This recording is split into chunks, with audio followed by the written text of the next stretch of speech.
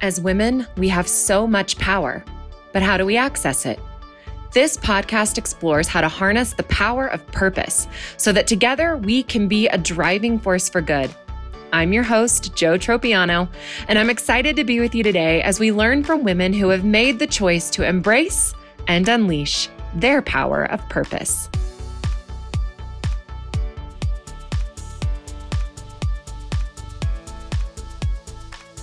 I am Jo Tropiano, and we are so excited to launch our first podcast with the amazing Deidre Pujols. Deidre, thank you so much for joining us today.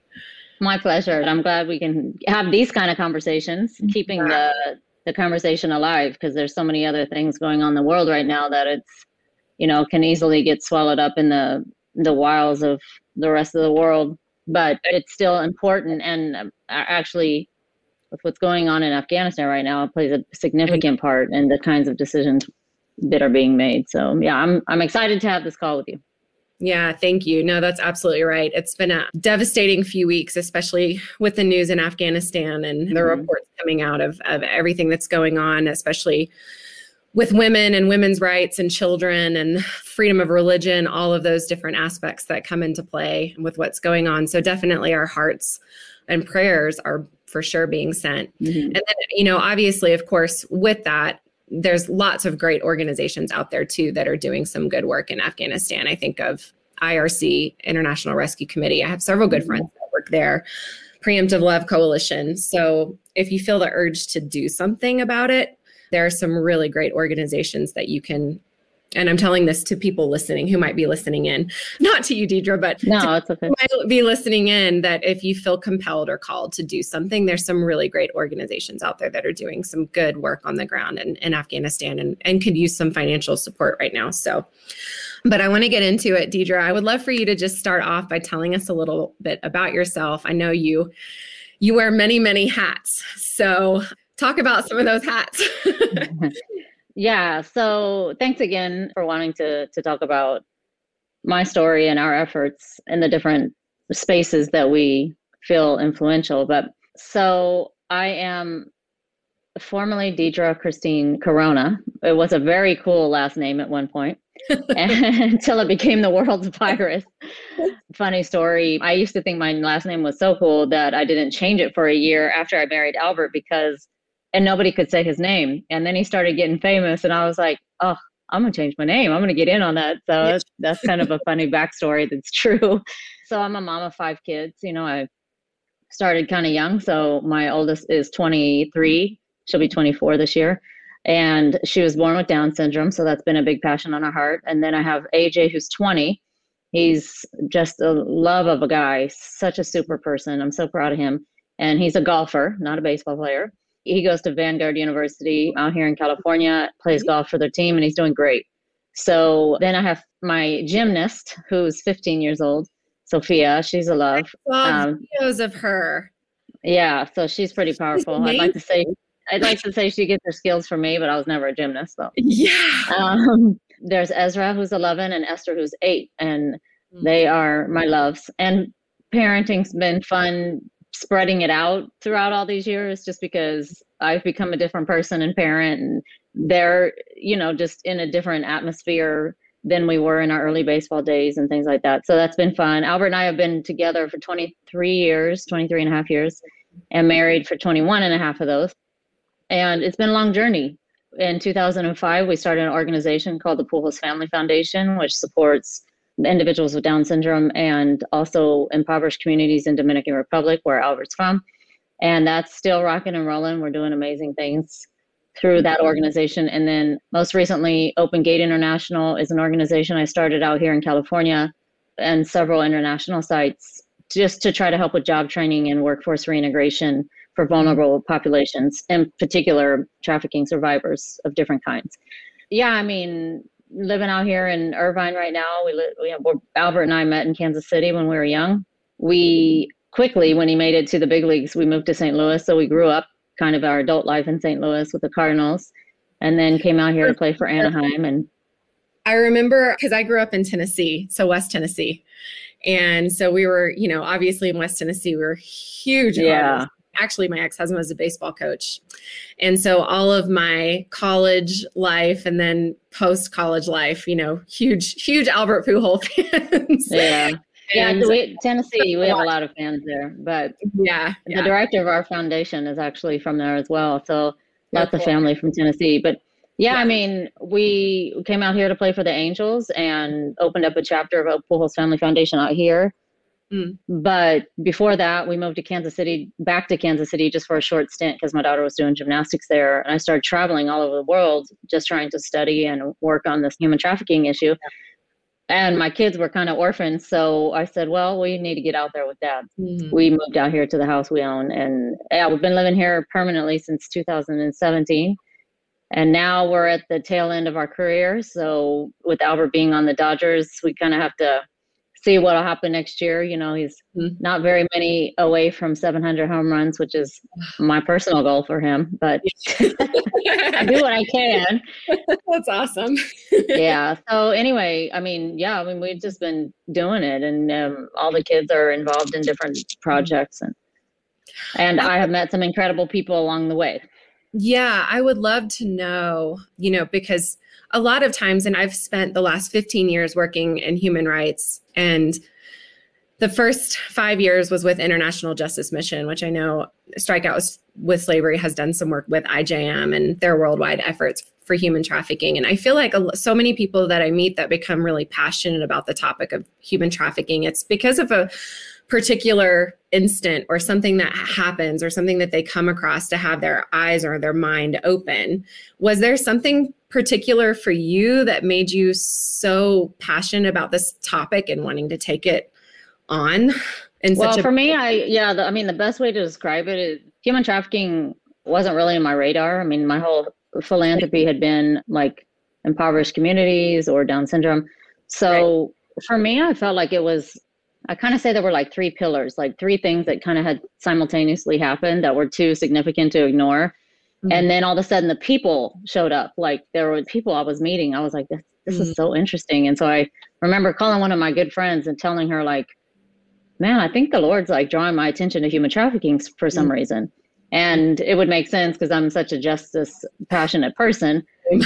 Same. And so really, I felt like the Lord was kind of opening some doors and showing me some things. And I didn't know anything about it. So I felt like I literally went from 1 week knowing nobody or anything about it to like by 1 or 2 weeks later, I had a whole calendar lined up of meetings and things and all this, just learning.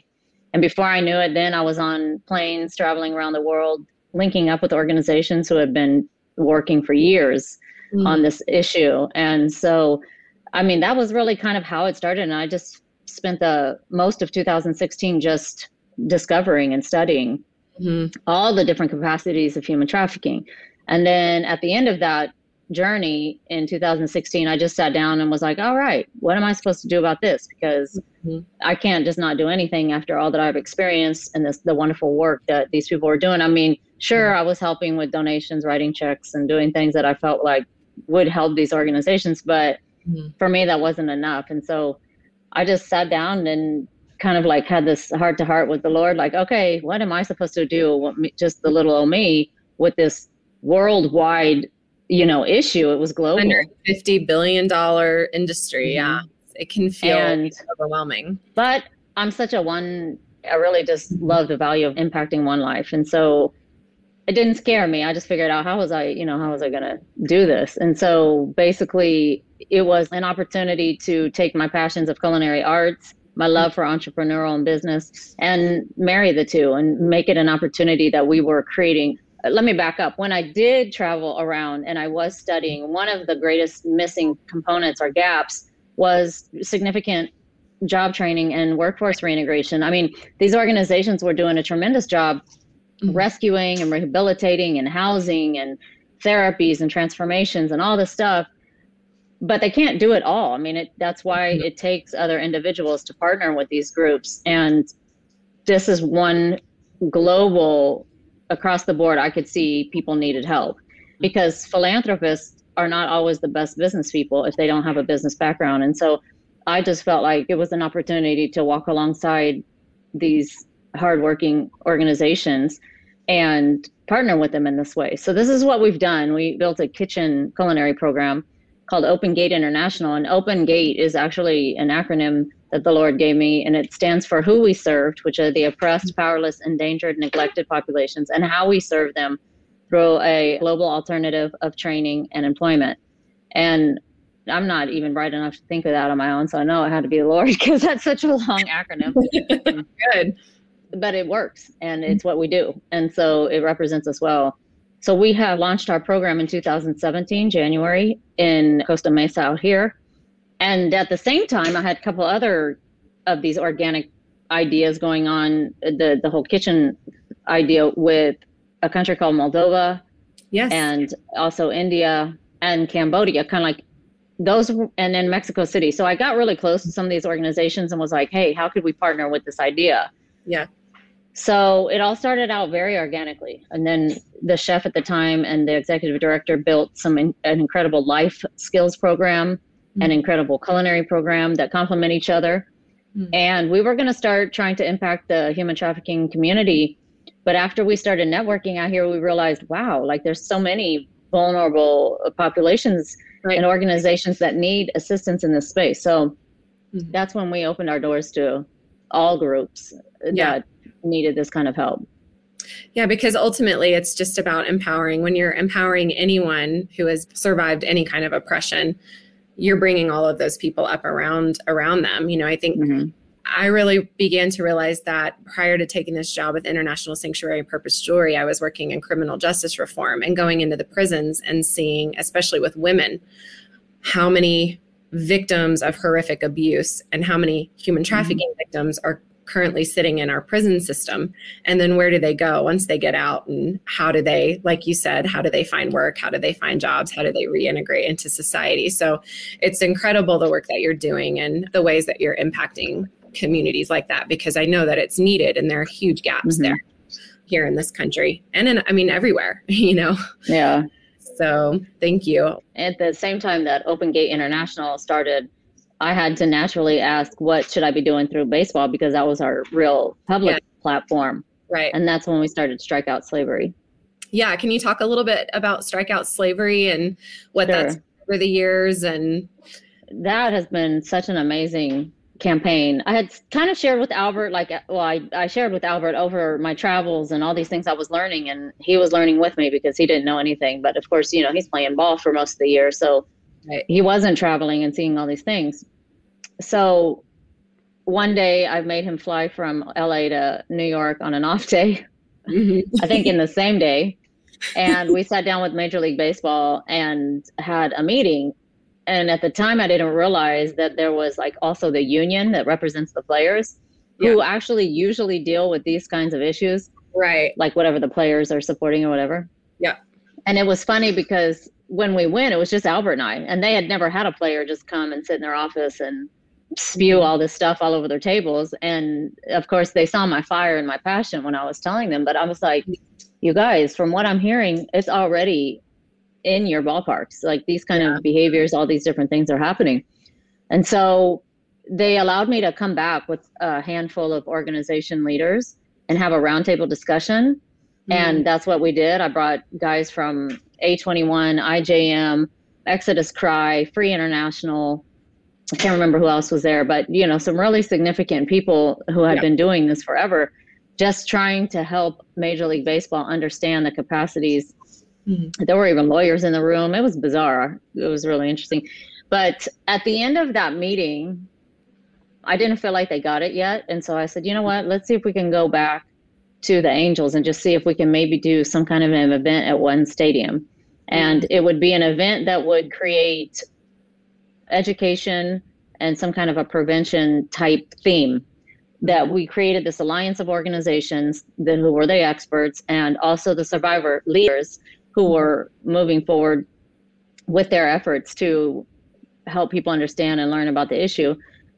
So we built this incredible alliance and we went before the Angels. This was our third meeting now.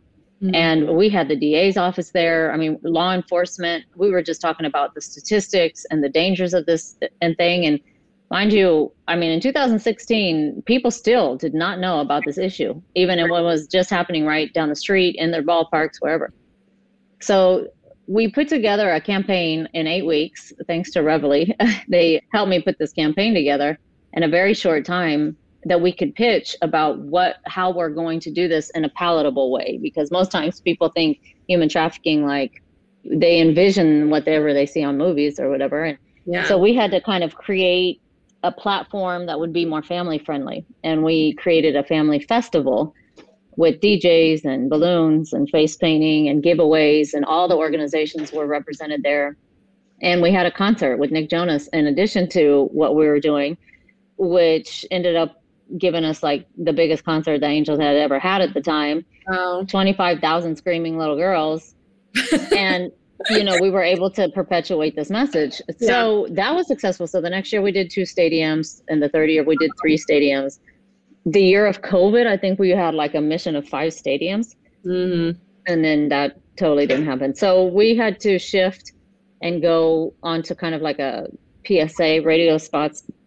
I have like some significant millions of dollars worth of donated advertisement space, so that Albert and we did some like commercial type spots to still talk about advocating for strikeout slavery and the importance of people still educating themselves about the issue. So that's what we've done so far. And, you know, ultimately my goal was that Major League Baseball would see how critical it is that they get in on this topic and hopefully do something, like maybe one game every year would be like the National Human Trafficking Awareness Day, and every stadium does whatever, and they wear colors and all kind of how they do with the other issues. Yeah. So we're a little closer. We literally went from 2016 from them knowing nothing to just 3 years later donating $500,000 to the cause. Now they have their own advisory board about human trafficking within Major League Baseball, and Major League Baseball Union knows that trafficking is a part of their issue because of players from Latin America who are being trafficked. It's not something you hear a lot about, but it's happening. And so they're reaching out because of those issues to me, asking about the right way to approach, you know, the things that are going on. So now they have player ambassadors, like the Kershaws who play with the Dodgers are also huge human trafficking. I mean, human trafficking definitely, since I stepped into it in 2016, has become way more on people's radars. People are getting very involved with different organizations, wanting to do their, you know, whatever they can to help. But people have come to know about strikeout slavery globally because of the alliance partners who are also global. So, I mean, when I tell you, like, the United Nations, the UN, I mean, multiple visits to the United Nations, multiple visits to the White House, the Vatican. I mean, when I was called to these places in the last several years to speak, I think it was because, well, the Vatican, for instance, was a really special invitation. But the reason that I had been invited was because there was this alliance of people, really wealthy people and influential people in a space trying to figure out how to use sports as an avenue to share the information. And they saw what I had done on strikeout slavery and had me come and speak on that behalf. So it's been amazing how people have called on me to do just different presentations and kind of try to help explain why it happened. But Reveille did an amazing job building that campaign for me. And I think people felt supported. That was what was most amazing about it, is like, for the first time, you had law enforcement, you had the DA's office, you had lawyers who are prosecuting attorneys who fight this crime, you had survivors, you had judges who are judging, you know, these cases when they go to court of human trafficking. You had, I mean, multiple local organizations from the different cities we visited, plus we had our national alliance board. So it's this incredible network of people that all are in the same thing. And to me, that was like, that is how you make an impact. So that's what's so significant. So, I mean, we'll see if strikeout slavery moves forward in stadiums. I mean, the COVID has really kind of put a thorn in the side of strikeout slavery, but we do still try to talk about it and make sure people still know it's very, very important that they keep becoming educated about the issue. And it seems like even more so as, you know, we're so much more online and anybody can be anybody these days. And just the awareness of the potential for trafficking online and all of that, I think it's super vital to continue to get these messages out. Do you sometimes feel like it's this huge wall and you're like this little artist, I get this vision of like this gigantic rock wall, and you're like this little artist just chipping away, at it. And then eventually comes another artist who's chipping away, and then another, and then another. And eventually we're going to hit that crack and it's going to fall, Yeah, if you think about it, like slavery's been around since, the Old Testament, like thousands and thousands of years. It's been a part of our history. I mean, it's just the sin of man. Like it's our fall. The fall of man is what creates a lot, perpetuates sin. And so that's what we're born into. And if we don't get out of it by knowing who Christ is and becoming a member of the kingdom, there aren't answers for you. There are just ways to, I don't know, navigate around issues and things like that. But This is one of those situations where you've got this big God. It's not like anything's under the rug and he can't see something. So I think one of the things that has kept me inspired about the complexities and the mass problem that we have with human trafficking on a worldwide scale, what helps me not become overwhelmed and just go, oh, well, here's the check, I'll pray for you, see, good luck, is the fact that, one, I'm a one-track person mind. Like I'm a one lost sheep minded person. I really focus on how the value of one life can impact. You don't know who you're impacting. You don't know who you're saving. You don't know. So that's a really significant thing. But also the fact that there's tremendous blessing in the figuring it out. The people that I've met, the people that I've connected, relationships that have been built, complete kind of just divine meetings and appointments and the things that I believe that those are the blessings that God sees along the way of helping people out of tragedy and introducing them to the love of Christ and to understanding why those bad things happen to good people. Or one of the first lessons I feel like the Lord taught me was when I first started going out, and you would hear people talk about the buyers of something like sex trafficking, or for instance, the individuals who are bringing people from other countries and then labor trafficking them. Yeah. So I remember people would be so critical of the person who's doing the crime. And don't get me wrong, I'm a justice-minded person, but those are lost, broken people too.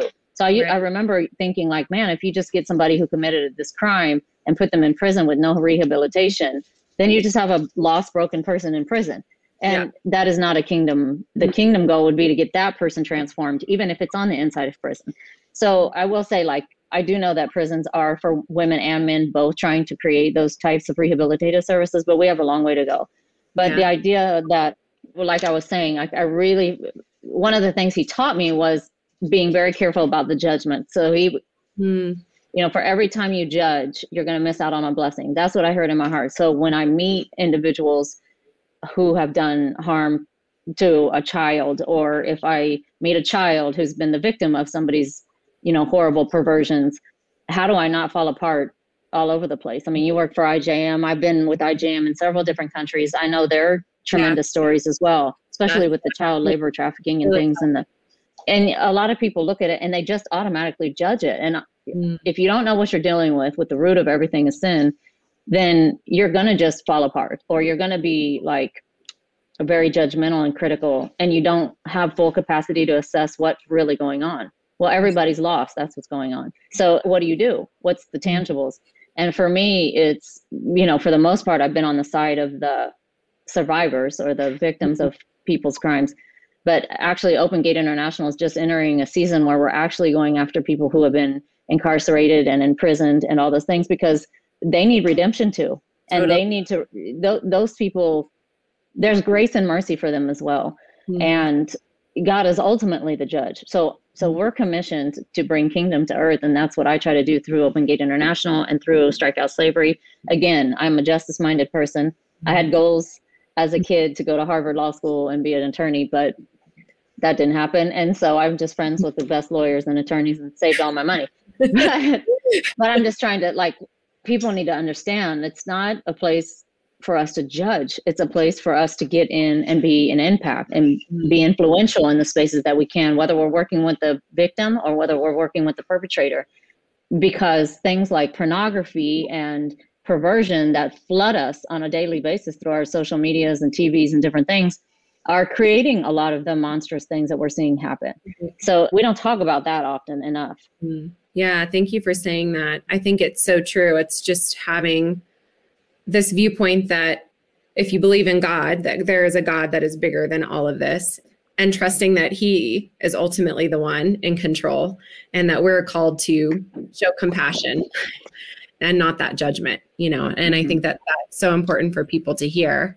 I would love to ask you, as our time is kind of coming to an end, what words of encouragement or words of action do you have for the people who are listening, who are going to tune in? They look to pursue lives of purpose. It's so clear that, your life is so full of purpose. You're seeing needs, and then you're making intentional decisions to address those needs.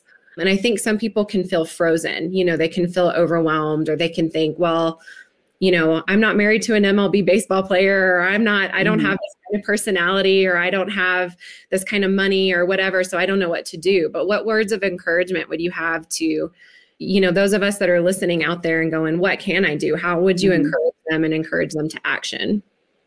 Everyone can do something.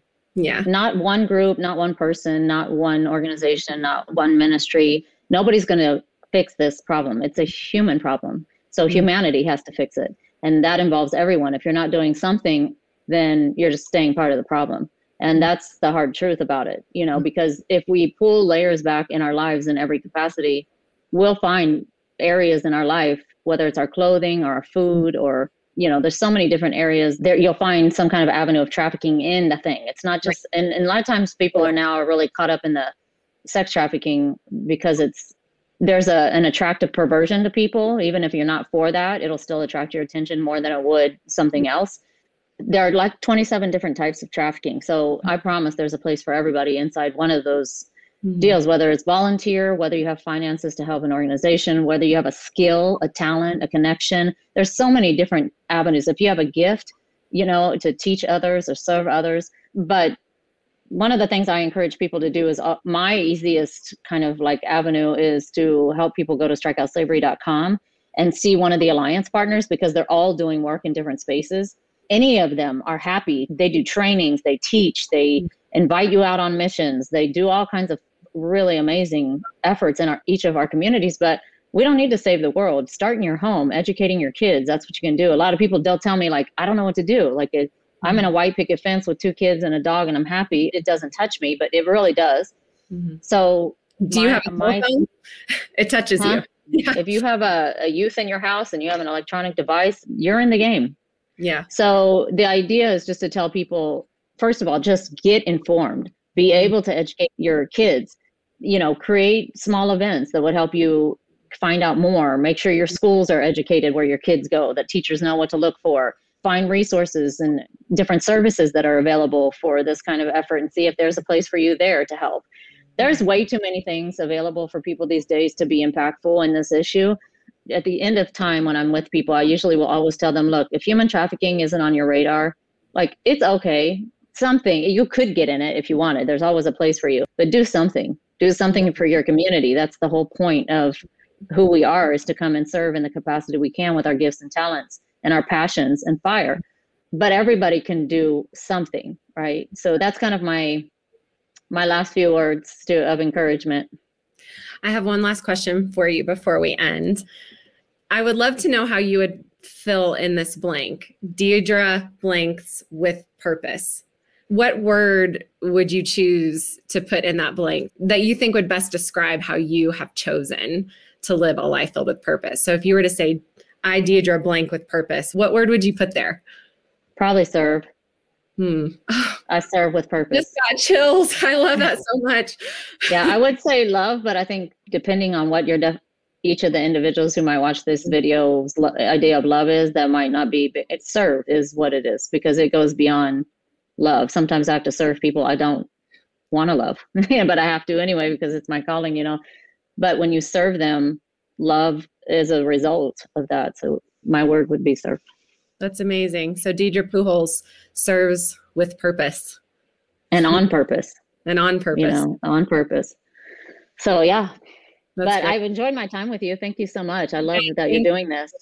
Thank you. Yeah, we're so excited. This is such an amazing way to launch the podcast. Thank you so much for meeting with us here. And just so you'll know, we'll record this and we'll share it out for those of you that missed it live. And we'll be able to link to Strike Out for Slavery, Open Gate International, any other, the Pujols Foundation, any other thing that you would like. We'll be able to get that information to all of our listeners. So that would be great. Well, I appreciate it. And I love your organization as well. It's one of my dearest. Yeah, thank you so much. We're grateful for you.